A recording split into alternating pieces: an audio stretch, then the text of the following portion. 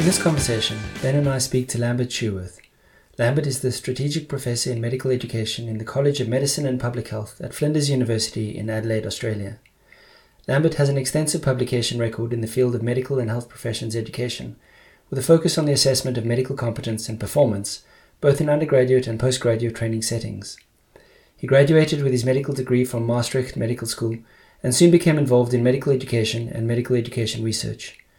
We wanted to get Lambert's take on the impact of artificial intelligence in health professions education, and started the conversation with his involvement in the development of HPE Bot. HPE Bot is a chatbot interface to the GPT language model, which Lambert has been co-designing with Stephen Coetzee, Associate Professor of Accounting at the University of Pretoria in South Africa. The conversation covers the development of HPE Bot from a pedagogical perspective, the potential impact of generative AI on HPE teaching, learning and assessment, concerns around hallucination, building entire curricula into language models, the research potential for understanding how this affects student learning behaviors, changes to institutional culture and digital literacy, the impact on professions, and the possible rise of private professional educational institutions that are supported by AI. We hope that you enjoyed the conversation as much as we did. So thanks so much for giving up some of your evening to have a conversation with us today, Lambert. I really appreciate it. So I will have done a more formal introduction in the beginning of the episode, but maybe we could start just by asking you to tell us a little bit about yourself, how you came to be at Flinders, and kind of the trajectory of your work in medical education. Thanks, Michael. I grew up in the Netherlands. I studied medicine at the University of Maastricht, and if I'm quite honest, at the end of my study, I didn't know what to pursue, and I thought psychiatry was it, but that didn't turn out to be what I thought it was. And then I got the opportunity to work at a school for midwifery in sort of educational development. They wanted to go to PBL. And after having been there for a year, there was a permanent position at the University of Maastricht in the Department of Educational Development and Research. And I thought, hey, permanent position, let's take it. And now I can see what I want. And it turned out that that's exactly what I loved. What I love about health professions education is the breadth of the discipline. So on the one hand, I've worked with a former PhD student of mine, and we've put people in functional MRIs, and we've looked at areas that are highlighted or active during fatigue when problem solving has to occur and stuff. And on the other hand, there's somebody who's doing hermeneutic phenomenological study into tacit knowing. I think that's the extremes of the discipline, which means that you never feel at ease. I never feel that I have control over my discipline or over my own knowledge. And I jokingly say that I'm a jack of all trades, master of none, and my smallest deficiency is in assessment. I was very happy at Maastricht University. Things were going well. It was extremely busy. It's a very busy department. And then I got a job offer here at Flinders. And the work here is great, but it was also a bit of a lifestyle decision. I mean, if you've ever been to Australia and certainly to Adelaide, you know what lifestyle means. That's how I ended up here. Yeah. Very nice. I spent a couple of months in just outside of Melbourne, and I really loved it. It was very nice. Nice people, nice climate, nice everything. Cool. So you've obviously got quite a wide range of experience in health professions education, focus on assessment, and that kind of is a great lead into what I think of as something that's probably going to impact health professions education, medical education across all areas of interest. So whether it's learning, teaching, assessment, I think that this idea of generative AI is going to have a massive impact. And you've, I think, to some extent been at the forefront of some of the more technical aspects of what this means. So you've worked with a South African professor in accounting. Yes. Yeah. And so you kind of worked with him on HPE Bot, and from what I understand, It's a front end that taps into the ChatGPT API. And so you can ask questions about health professions education, and the chatbot will give you responses. Can you tell us a little bit about how that started and what you hope it aims to, or what you think it's going to achieve? Yeah, Stephen and I, we had a sort of exchange of ideas type of working relationship for a while, and then he created this bot for accounting education, and he sent me an email and said, Lambert, we've been working together so nicely. I've also created a version for health professions education. I'm going to call that HB HB now, and for short. And he said, have a play with it. And of course, I was extremely grateful and excited. I'm excited about these developments. So I said things like, "Oh, wouldn't it be nice if you could?" And then a couple of days later, yes, now you can. For example, one of the things he had, one of the functionalities was you could click a button and you would get a question. And I said, yeah, but these are factual knowledge questions. So what we use is a key feature approach. And here's a prompt that I've written for my own GPTs to produce key feature approach questions. Key feature approach questions focus on clinical decision making or medical decision making. They present a vignette or a case which contains relevant medical, but also relevant contextual, but also perhaps not relevant medical and contextual information, like patients. And instead of completely using the whole case, you focus on one or two essential decisions in that case that are the make or break decisions, i.e. the key features.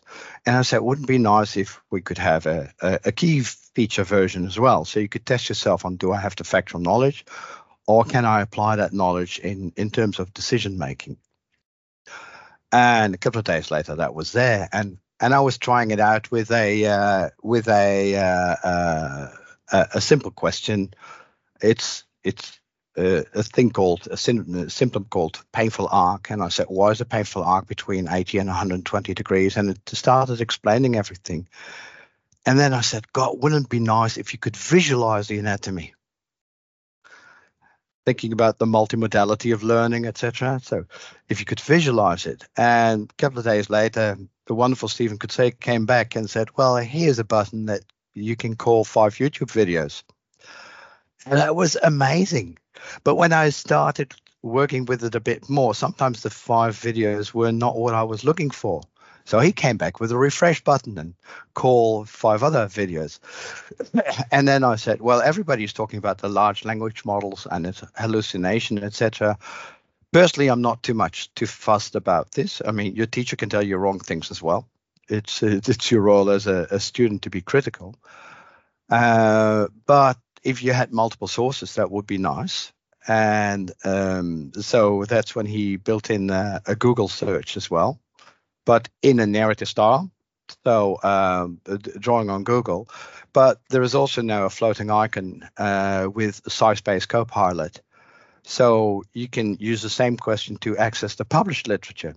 And now, as a learner, I can compare what the LLM is telling me, what Google is telling me, and what the published literature is telling me.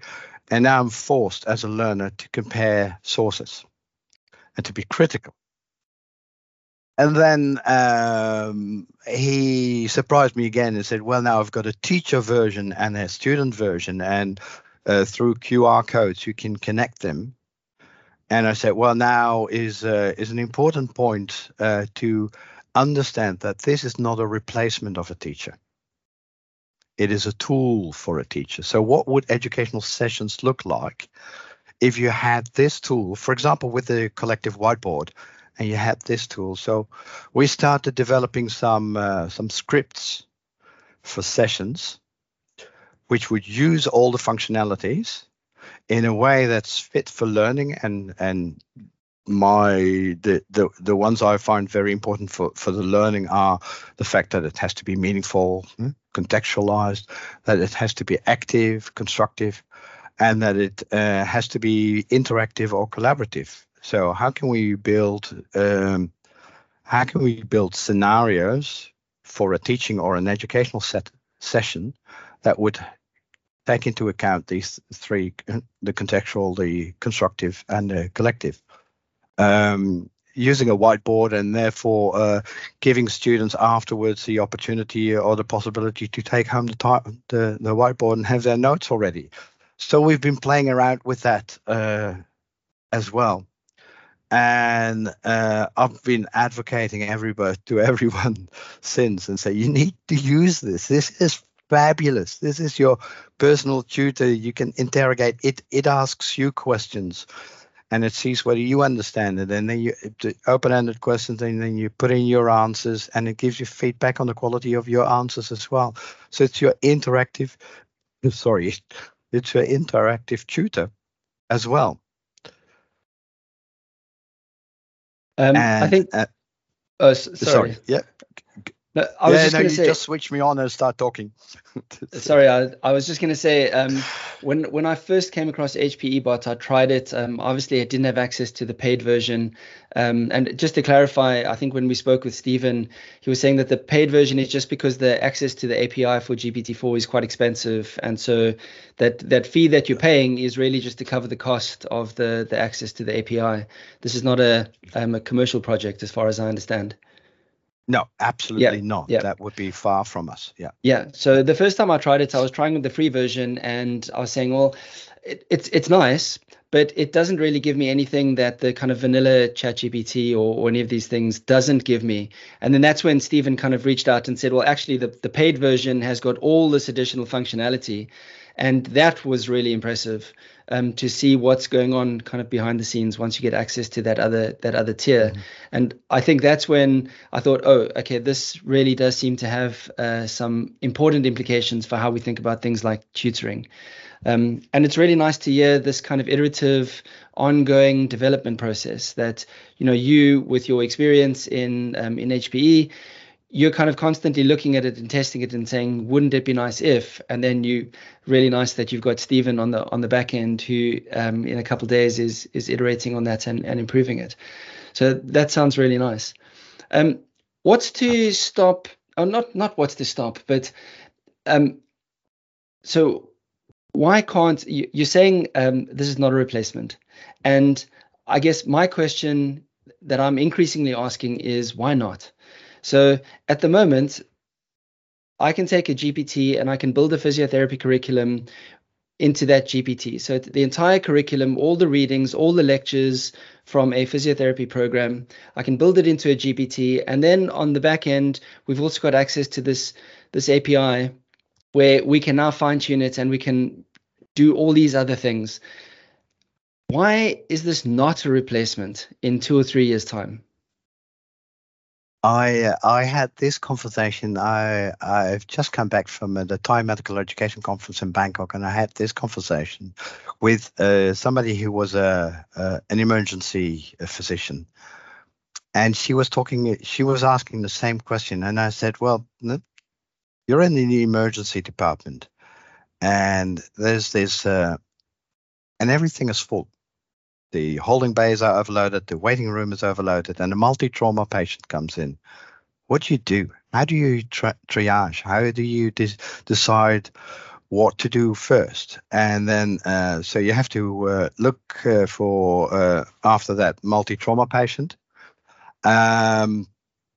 And at the same time, somebody asks you to look at an ECG of somebody who would have a myocardial infarction. How do you prioritize?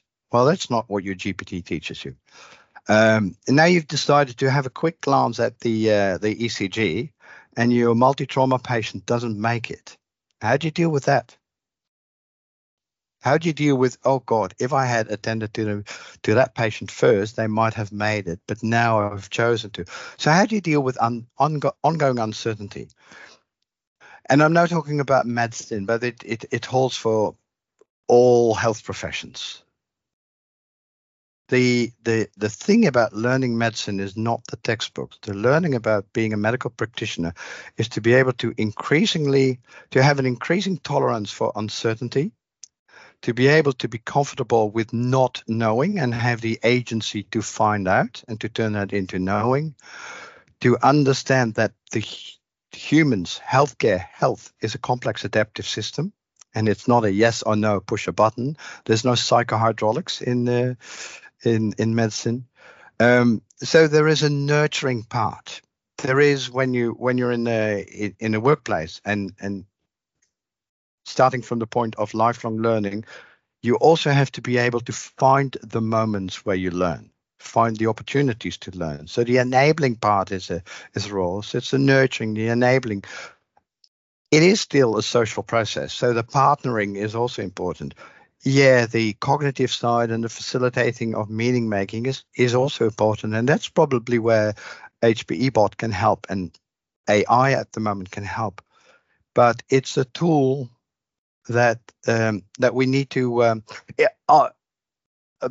in my typical Dutch direct bluntness, I say every vice chancellor who thinks that they can replace teaching staff by AI will have too much of a short-term vision and will run their university to the ground. Because if they can replace it, if a university can replace teaching staff with AI, so can any other organization that doesn't have to cross-subsidize research. Education brings in money, research costs money, education delivers the money to fund research. I mean, if your success rate with grants is 10%, that means that you have to produce 10 grant proposals, 9 of which are worthless. So if you think that you can replace the essence of teaching staff by technology, then another organization will come around and say, oh, we can do that as well, but cheaper. And then you're out of the business. So you have to look at what's the value proposition of your education, and specifically what's the value proposition of your people in the organization. And that's the nurturing, the partnering, the enabling, and perhaps even the facilitation of meaning making with AI and not. Sorry, I'm on a soapbox here probably, but it's.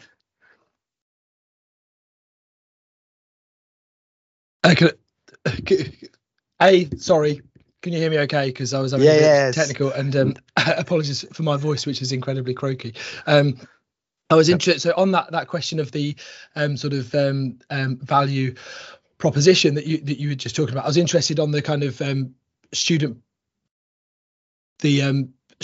perspective on this. So you know, how prepared are students for this to be a form of teaching, and kind of do they view this as adding value or as something which is like unexpected and therefore actually lacking value compared to other kind of teaching things? Because you know, all the stuff that you were talking about as being really important, I think you know that those would be sort of shared values that we'd have, and yet often just bringing those things into the classroom anyway can be a challenge when you know what people's expectations of what education might look like doesn't always fit into that. And so bringing in something else which you're using in that way, I was just interested in the experience of using it with students.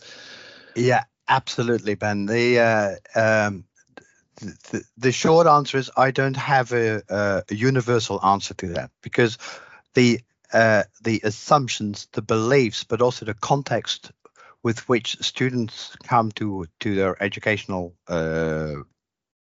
context is different in different countries. I mean, I come from the Netherlands. The Netherlands has almost entirely publicly funded higher education.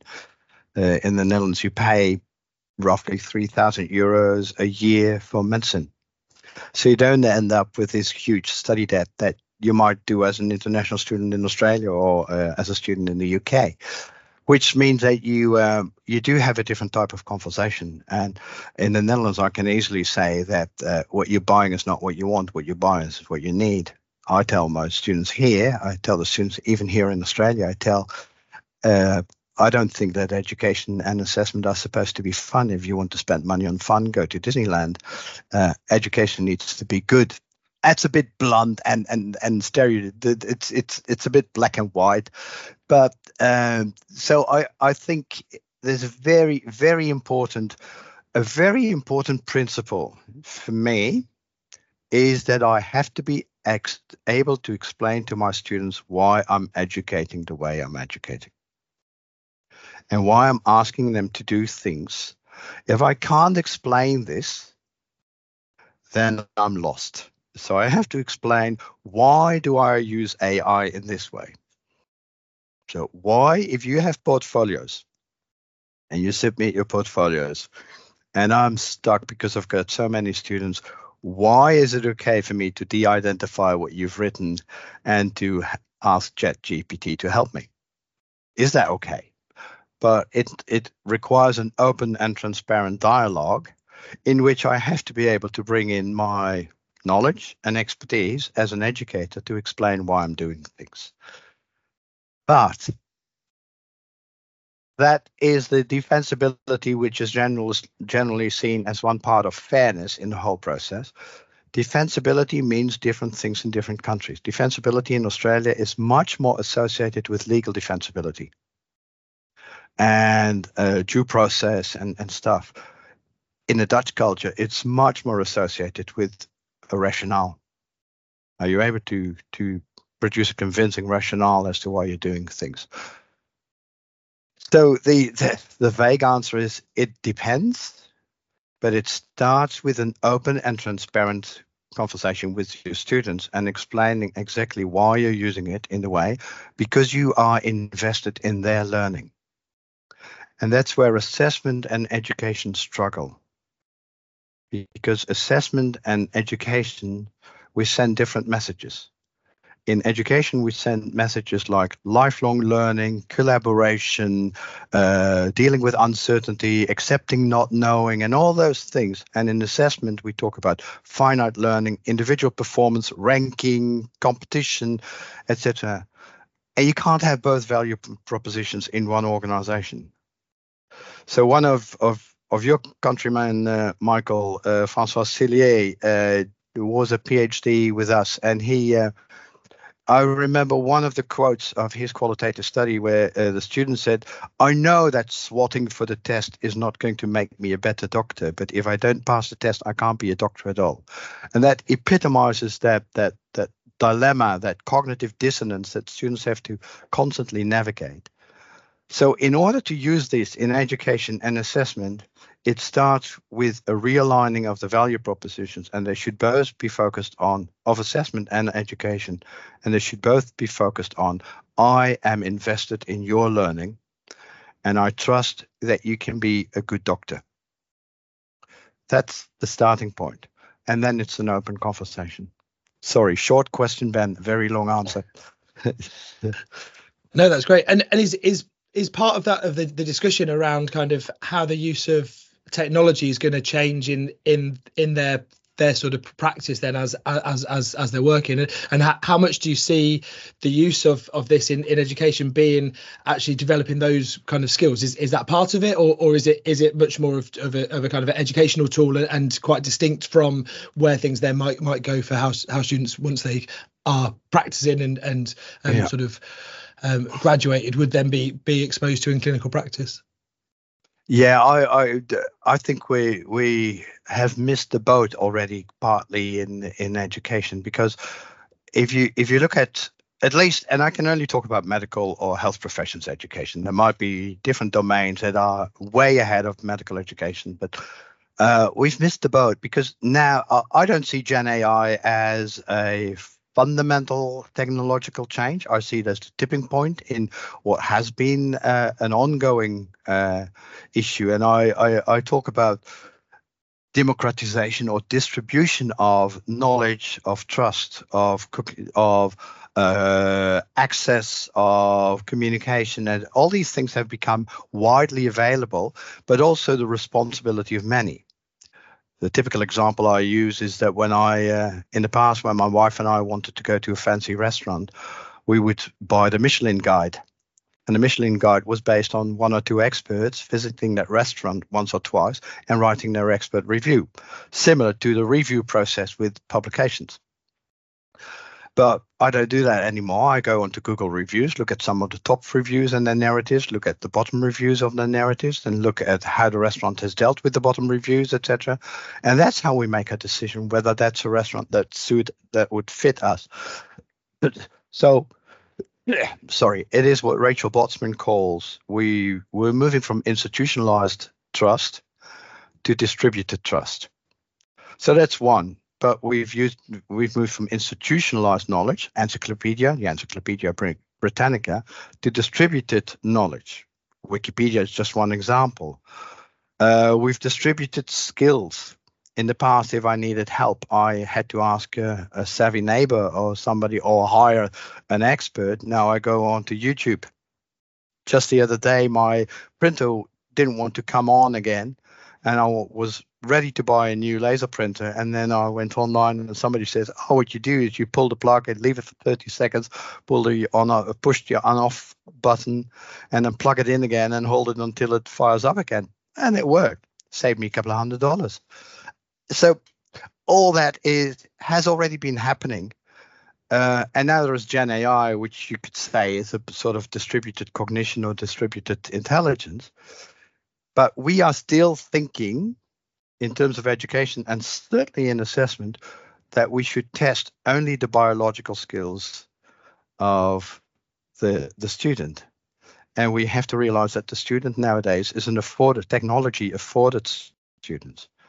They have at their fingertips access to knowledge, to all those things I just talked about. And we need to incorporate that into our education. So they have to learn how to use it. How do you combine that infinite curriculum that's out there, which is unscaffolded, not quality assured, but it's infinite, with the finite quality assured scaffolded curriculum that we offer? How do we combine those? I don't have ready-made answers. I wish I had. I don't have, but I think these are the issues we need to consider when we talk about this technology. I was going to say, you mentioned a tipping point, and I think in some ways, I agree. The way that I've been thinking about this is, for a decade, we've been talking about how we need to shift HPE in a certain direction, as you were saying, more tolerance for uncertainty and complexity and all these kinds of things. And we pay lip service to these things, and yet our mode of teaching still remains very much the lecture, and you go and you tell students a bunch of things, and then you ask them to repeat it back to you. So as much as we say that we want to embrace this kind of teaching that prepares students for the reality of practice, I don't think that we've been doing that very well. And what I see is generative AI moving us towards that tipping point where it has a forcing function that now forces us to move in that direction, because you cannot anymore give your students an essay and ask them to just repeat information back to you. And so all the things that we said we want to do, I think that this is kind of moving us into a context where we no longer have an option. We have to embrace these other things. So what is the value that you add on top of access to specialized knowledge? Because, 30 years ago with the internet, we should have already made the switch that access to specialized knowledge is no longer our purview in higher education. And yet for 30 years, since the internet has arrived, we still focus on giving students access to specialized knowledge. You might make the argument that over the last 10 years or so, we've been giving them access to specialized expertise. So you come to me not because of the knowledge that I have, but you come to me in higher education because of my experience. I can tell you about practice. I can share, my experience of breaking bad news to someone, all those kinds of personal things. And now I think with generative AI, we have access, you've got almost universal, ubiquitous access to cheap expertise. And I think that that's going to push us in a direction where we have been talking about moving, but haven't necessarily been going.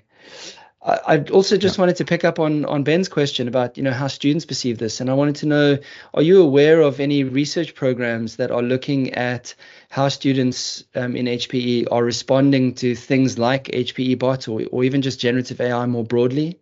There's a lot of opinion papers coming out. Every day someone's publishing an opinion paper. Yeah. I'm not aware of any studies, but it's something which is we have just started, and we've got funding for it, because we look at these things very much from I think it comes from ecological psychology, where we look at affordances and effectivities. And we think that these things only work if the affordances and the effectivities are well aligned.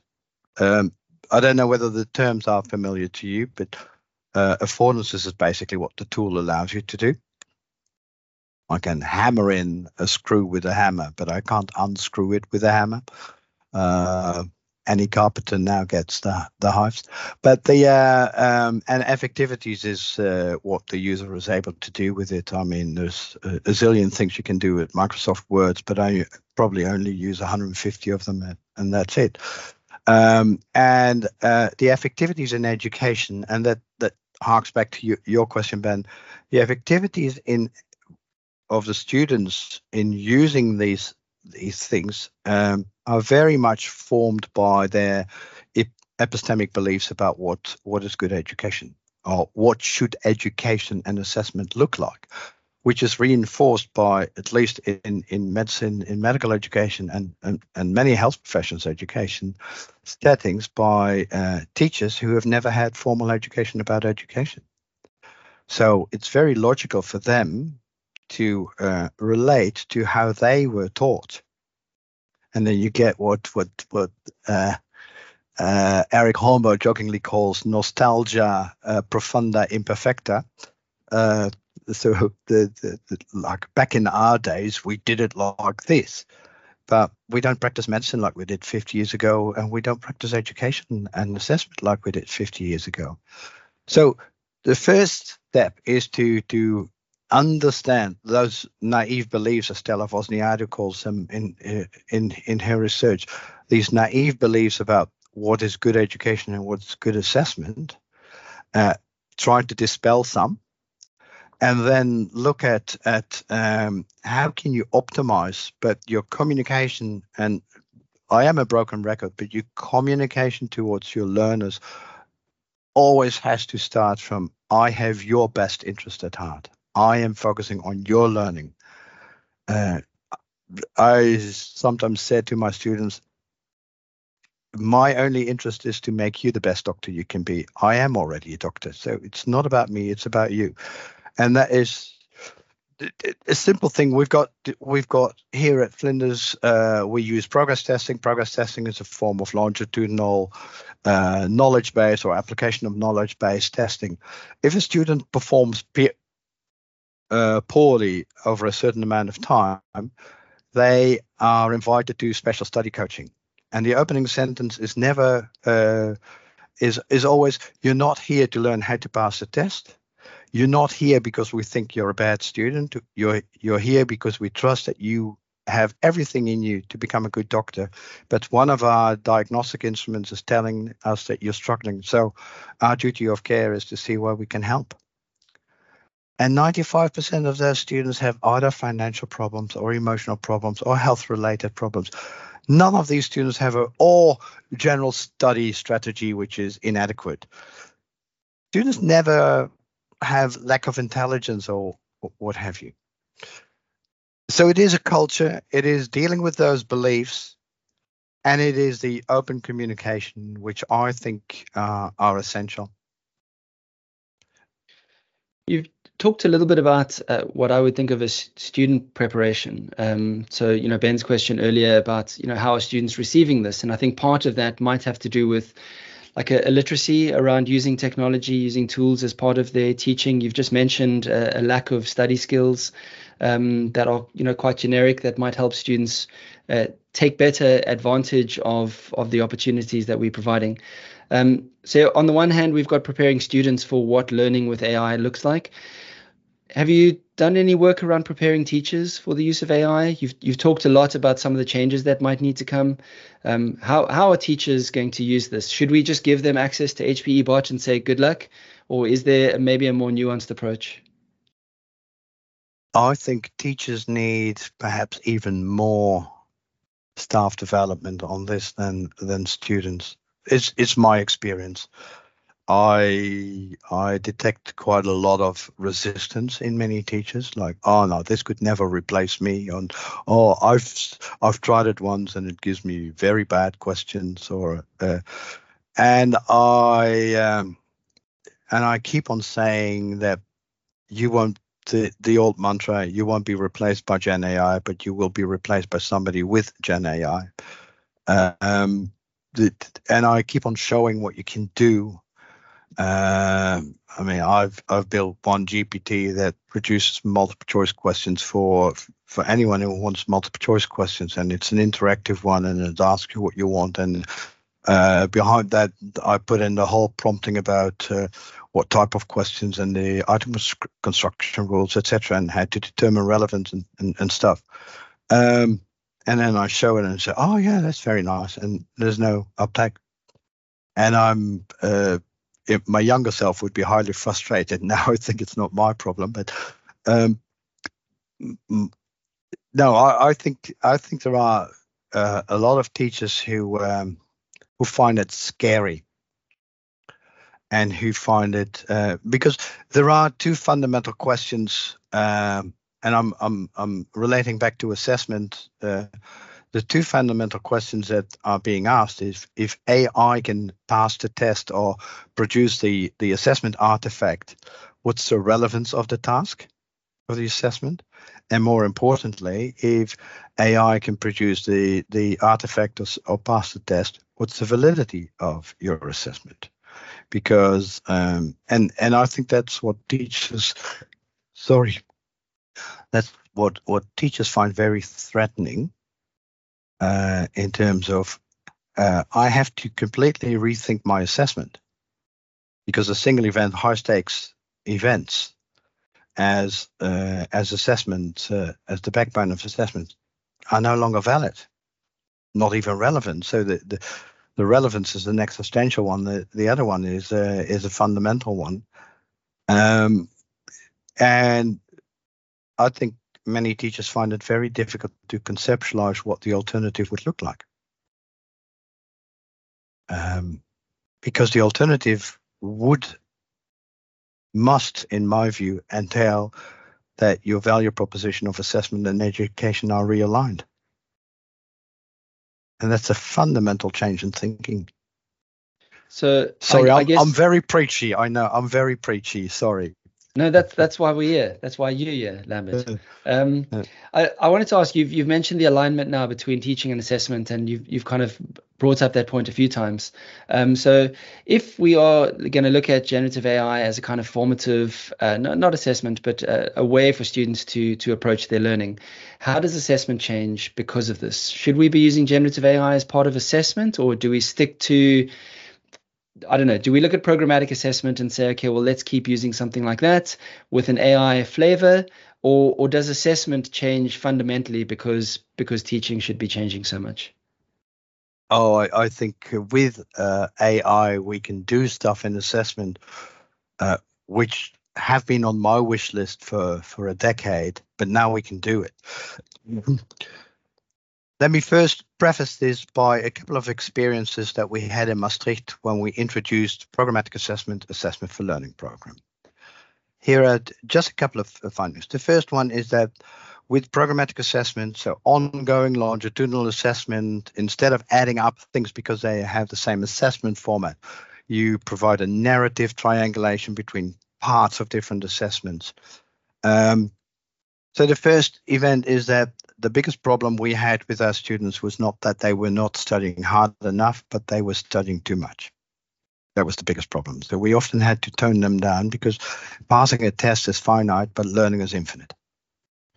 The second event was that one module coordinator said, well, we've got these lovely assessments. I'm not going to rewrite them every year. They're actually wonderful. They're integrated. They work well. And I'm going to tell the students that we are reusing the same assessments, but it's not a make or break assessment. So if you want to rob yourself of valuable feedback and entry into your portfolio, why would you? And students never try to find out the old questions. Why would they? The third one is that I had a couple of students. So I was a portfolio coach. And at the end of the year, the portfolio coach gives an advice to the progression committee. And the student can also voice their opinion. And mostly there was agreement, but in a couple of cases I said, I'm not sure, I'm going to give you the benefit of the doubt and I'm going to recommend a pass. And the student said, no, I'd rather have you recommend a fail. And the first time I was, why? I say, well, summer holiday is coming up. I know that I'm not ready for the next year. There's a lot of work I need to do. If I don't fail, I'll be on a beach in southern France. But if you do fail me, I will get some support, and there is a strong incentive for me to catch up, and then I'll be ready for next year. So that is what you can do with a culture. So now assume that you have an AI which at the back end has all your assessment information automatically. Let's say that you import that with Zapier AI. So that manages the process. And the student can continuously interrogate the AI and say, how am I doing? Or here's a bit of feedback that I already also received, and I enter that. And can you help me organize this and give me some feedback on how I'm doing in my competency domain as a collaborator? Or with specific questions. Here's a piece of feedback and I don't know what to make of it. Or, I'm struggling with defining professionalism. Can you help me find some sources that help me to better define how I should operationalize professionalism in my own? So suppose you had something where a student could, on a more or less continual basis or on a request basis, do this. And perhaps you would start in years 1 and 2 having this tutor-led or instigated, but gradually you want your students to take that agency over and over and be the agentic learner and constantly evaluate, how am I doing in the different competency domains? How am I progressing towards an endpoint? Perhaps with a staff member in the back end, if you need some human interaction or you factor in the human interaction once or twice a year. But the student could continuously challenge themselves, perhaps seek some reassurance, etc. They could take them with them after they graduate. Why not? And they could turn it into their lifelong learning. And you don't need an expensive portfolio stuff for this. I mean, if I had to choose a portfolio for my students, I would use qualitative analysis software. I know you would just the Atlas DI or NViva or what have you, and I would use the competency domains or learning outcomes as codes. And so I'm constantly coding passages to the learning outcomes and turn that into a narrative about my achievement, my progress, my prognosis, and my further steps. It depends on the culture, and it depends on how well your students are willing to pick that up.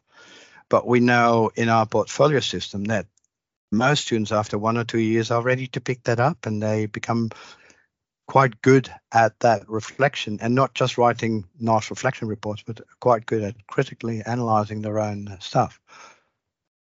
If you're willing to leave that in their own hands, and then perhaps say at the end, there is no graduation decision, but you have to apply for graduation like you apply for a job. Here's my portfolio. Here's my CV. I think I'm ready to progress to internship. And you can interrogate me because this is all my work. Then you build that agency, which I think is needed as part of assessment, that the agency is needed for a true lifelong learner. Otherwise, they're just chasing CPD points. Yeah. I really like that idea of using a qualitative analysis software to build up a portfolio. I mean, it makes sense when you put it like that, rather than a box ticking exercise where we kind of make sure that we have all these learning outcomes included in all these assessment tasks. I wanted to ask about maybe something that's a little bit more controversial. If we can use language models to talk about learning, teaching, assessment, why can't service users use language models to talk about their back pain or, whatever the case may be? At what point does, Google's fine-tuned medical language model surpass your GP? And let's move it out of the kind of Australian/UK context, and let's say India, Africa, where people don't have access to medical expertise. So I don't know, what does the world look like when every person on the planet has, cheap access to medical expertise that they wouldn't ordinarily have? Do you have any thoughts on that?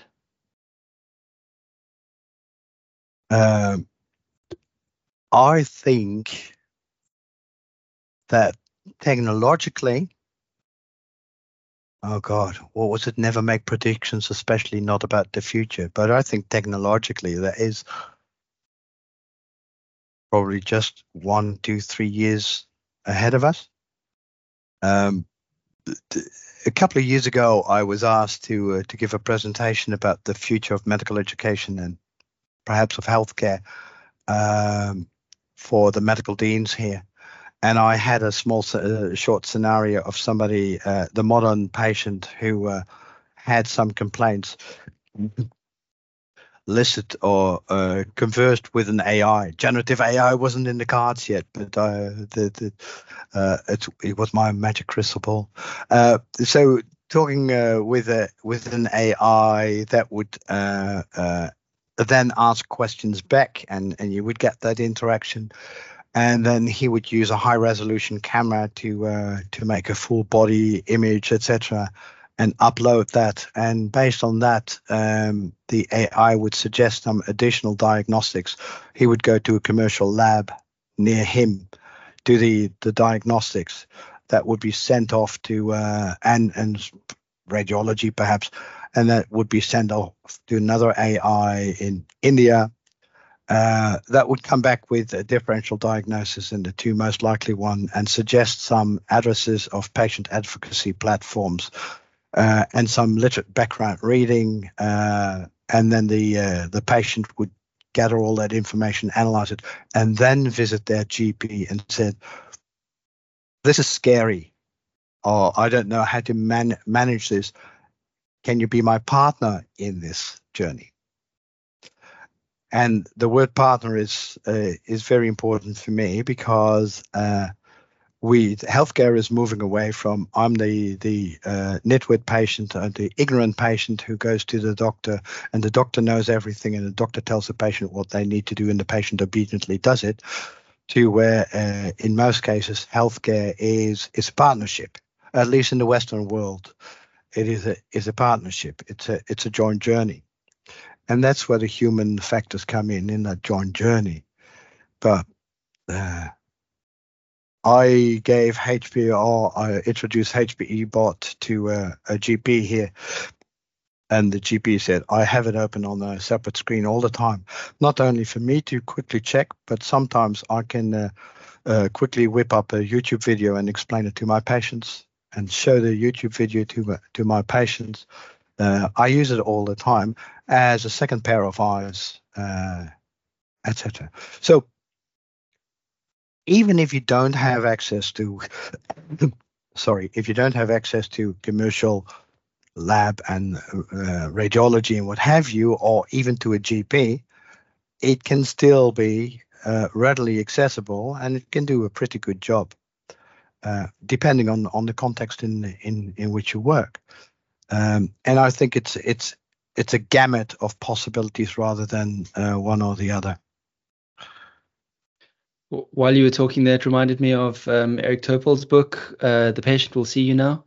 And that's exactly the kind of future that he talks about, where the patient's ability to aggregate, collect all of that information, analyze it, and make sense of all of the information that they are generating themselves, and then going to whatever health professions that might be relevant, going to them and saying, these are my concerns. How do we work through this? And, we talk about patient-centered care all the time, and this might be a way that the patient truly is at the center of all of that decision-making. And it comes down to access to data. And I'm just wondering, if we bring it back to the HPE context, at what point do we start having a situation where we start saying to teachers, the student will see you now? So the student is making a decision about when they need access to the teacher. And this, I'm reminded a little bit of Joost van Veken's Delta Stream physiotherapy program at Hahn University, where the students are driving the learning process. And when the student identifies a learning need or an assessment need, then they go to the teacher and they say, I've identified this gap in my learning. How do I work through this? And this kind of seems to be putting the student in the driving seat, where we talk about student-centered learning, but we're far from it. Could this be a way that we actually do implement student-centered learning, where they're at the center of the learning process and they reach out for content and expertise and facilitation when they determine that they need it? Could this be the kind of true self-regulated learning pathway? Absolutely. And that's actually, if I were Hahn or any other educational organization, I would find that scary, because nowadays what would make a student only contact teachers within the in your own organization. So we've been playing, just theorizing about what would it look like if you had a medical course which is entirely in service. Why would you go to university to do a medical degree? And if I'm being fair, and people will kill me for saying this, but I've studied medicine. Medicine is a professional education. It's an education for a profession. It's not your really academic scientific thing. There's no philosophy of science in most medical curricula.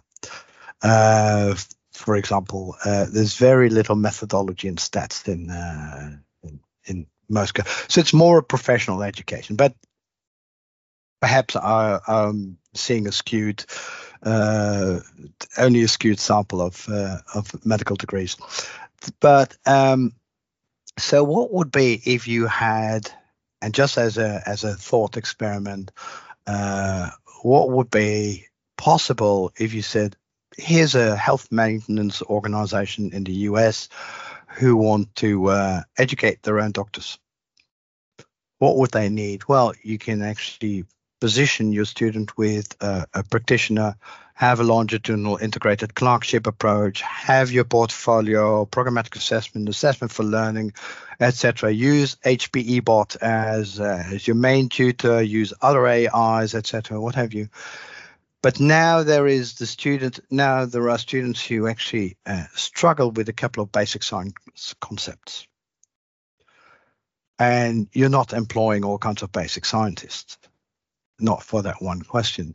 So what would be if you had a Uber model for basic scientists,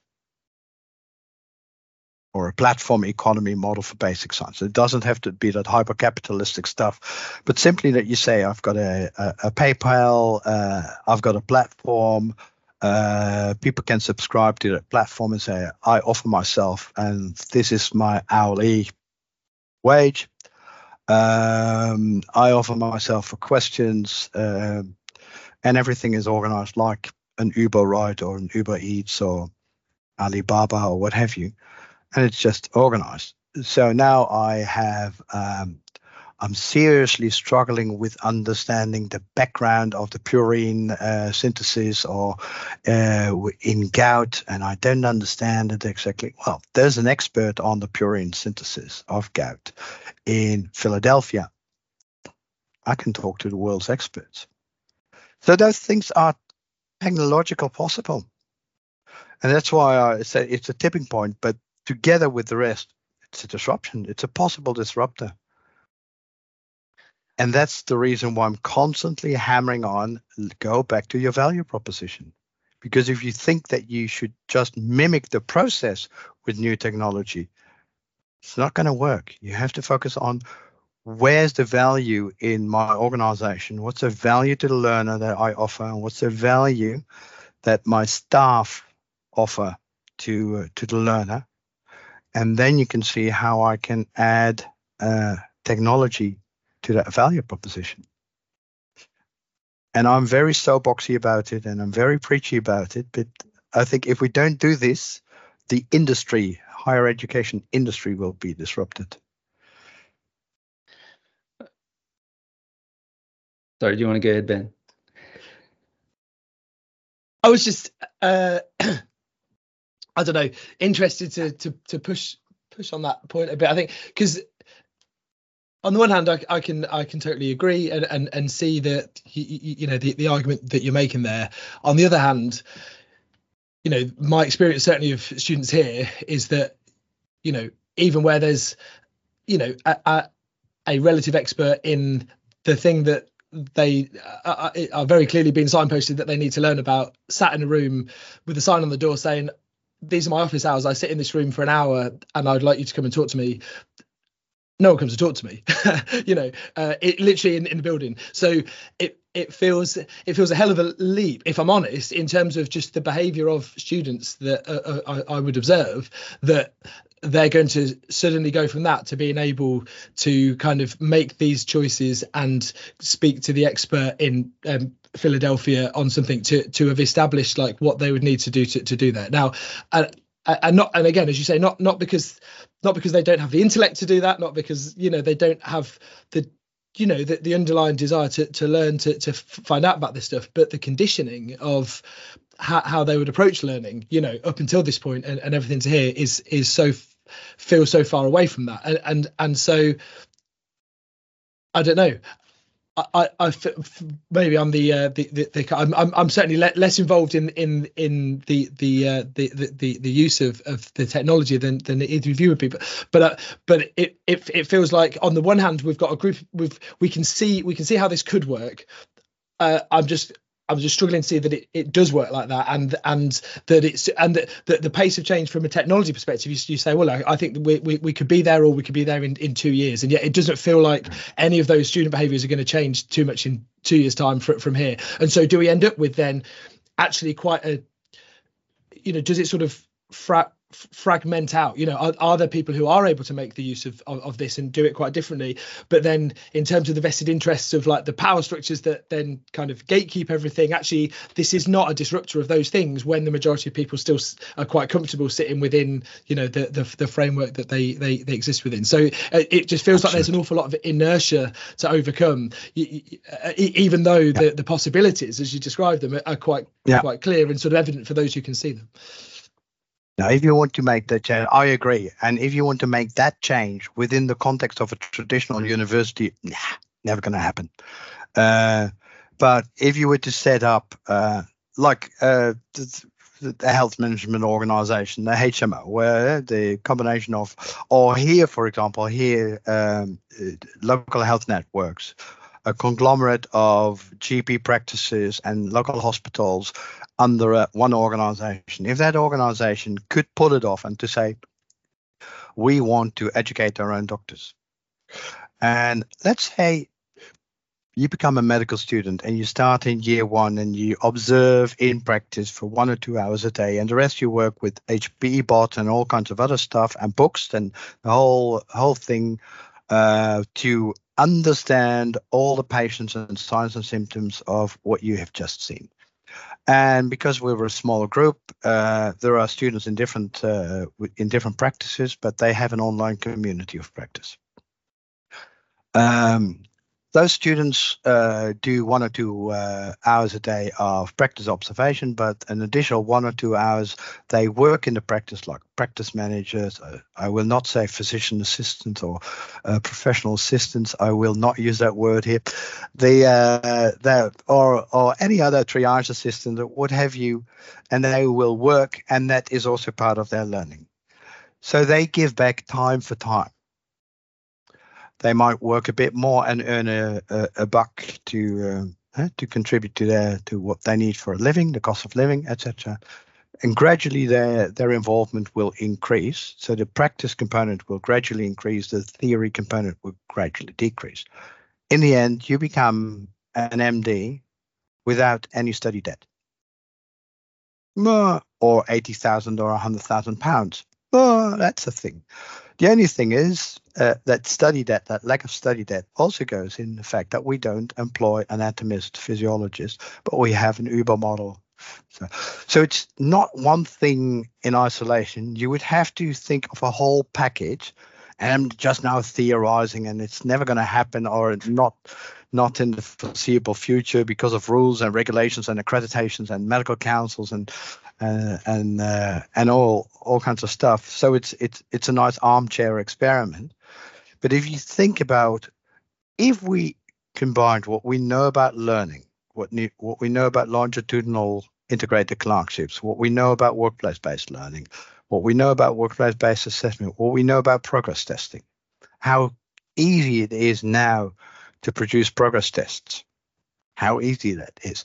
Well, with HBE bot or similar AIs and a combination of AIs, then we suddenly get a program of learning, a program of assessment, and a program of technology around it. Much would be possible, and it would be cheap. It's theoretical because up until now, governments protect, until a government of some country no longer does. For example, the government of Indonesia says we have such a maldistribution of doctors, and there are so few doctors in rural and remote areas. We will fund this in rural and remote areas. Or the UK government says, countryside has too few doctors and nobody wants to, they all want to work in London or Manchester, etc. We're going to endorse this program to retain doctors for the rural and remote areas. Then you've got a problem. I was going to say, you mentioned earlier about culture and the cultural change. Like, I think if we assume that things will stay the same, then I think this kind of shift would be difficult to implement without a massive shift in culture. But I don't see universities adapting to this. What I imagine is that a private institution will emerge where they will provide access to the clinical experience. And I mean, that's the only thing that universities control at the moment because of our agreements with local trusts. Yeah. So the state kind of negotiates this an association, an agreement between us, between the educational institution and the health system. And so we get access to patients. That's the only thing, and maybe the accreditation function as well, although private institutions can have an accreditation function. But at some point, we're going to see a private institution emerge, and I just think of something, and I've got no inside knowledge or anything, but Physiopedia, for example, has an international network of clinical experts in a wide range of physiotherapy disciplines. They've got access to possibly the biggest database of physiotherapy-specific information in the world. You stick a generative AI model behind that in a way that it can connect students to clinicians in their area. And I don't see a problem with Physiopedia starting to offer some kind of basic entry-level diploma type physiotherapy assistant courses.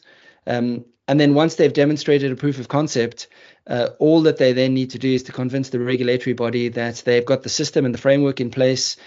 The regulatory body provides the accreditation to say that these degrees are now recognized.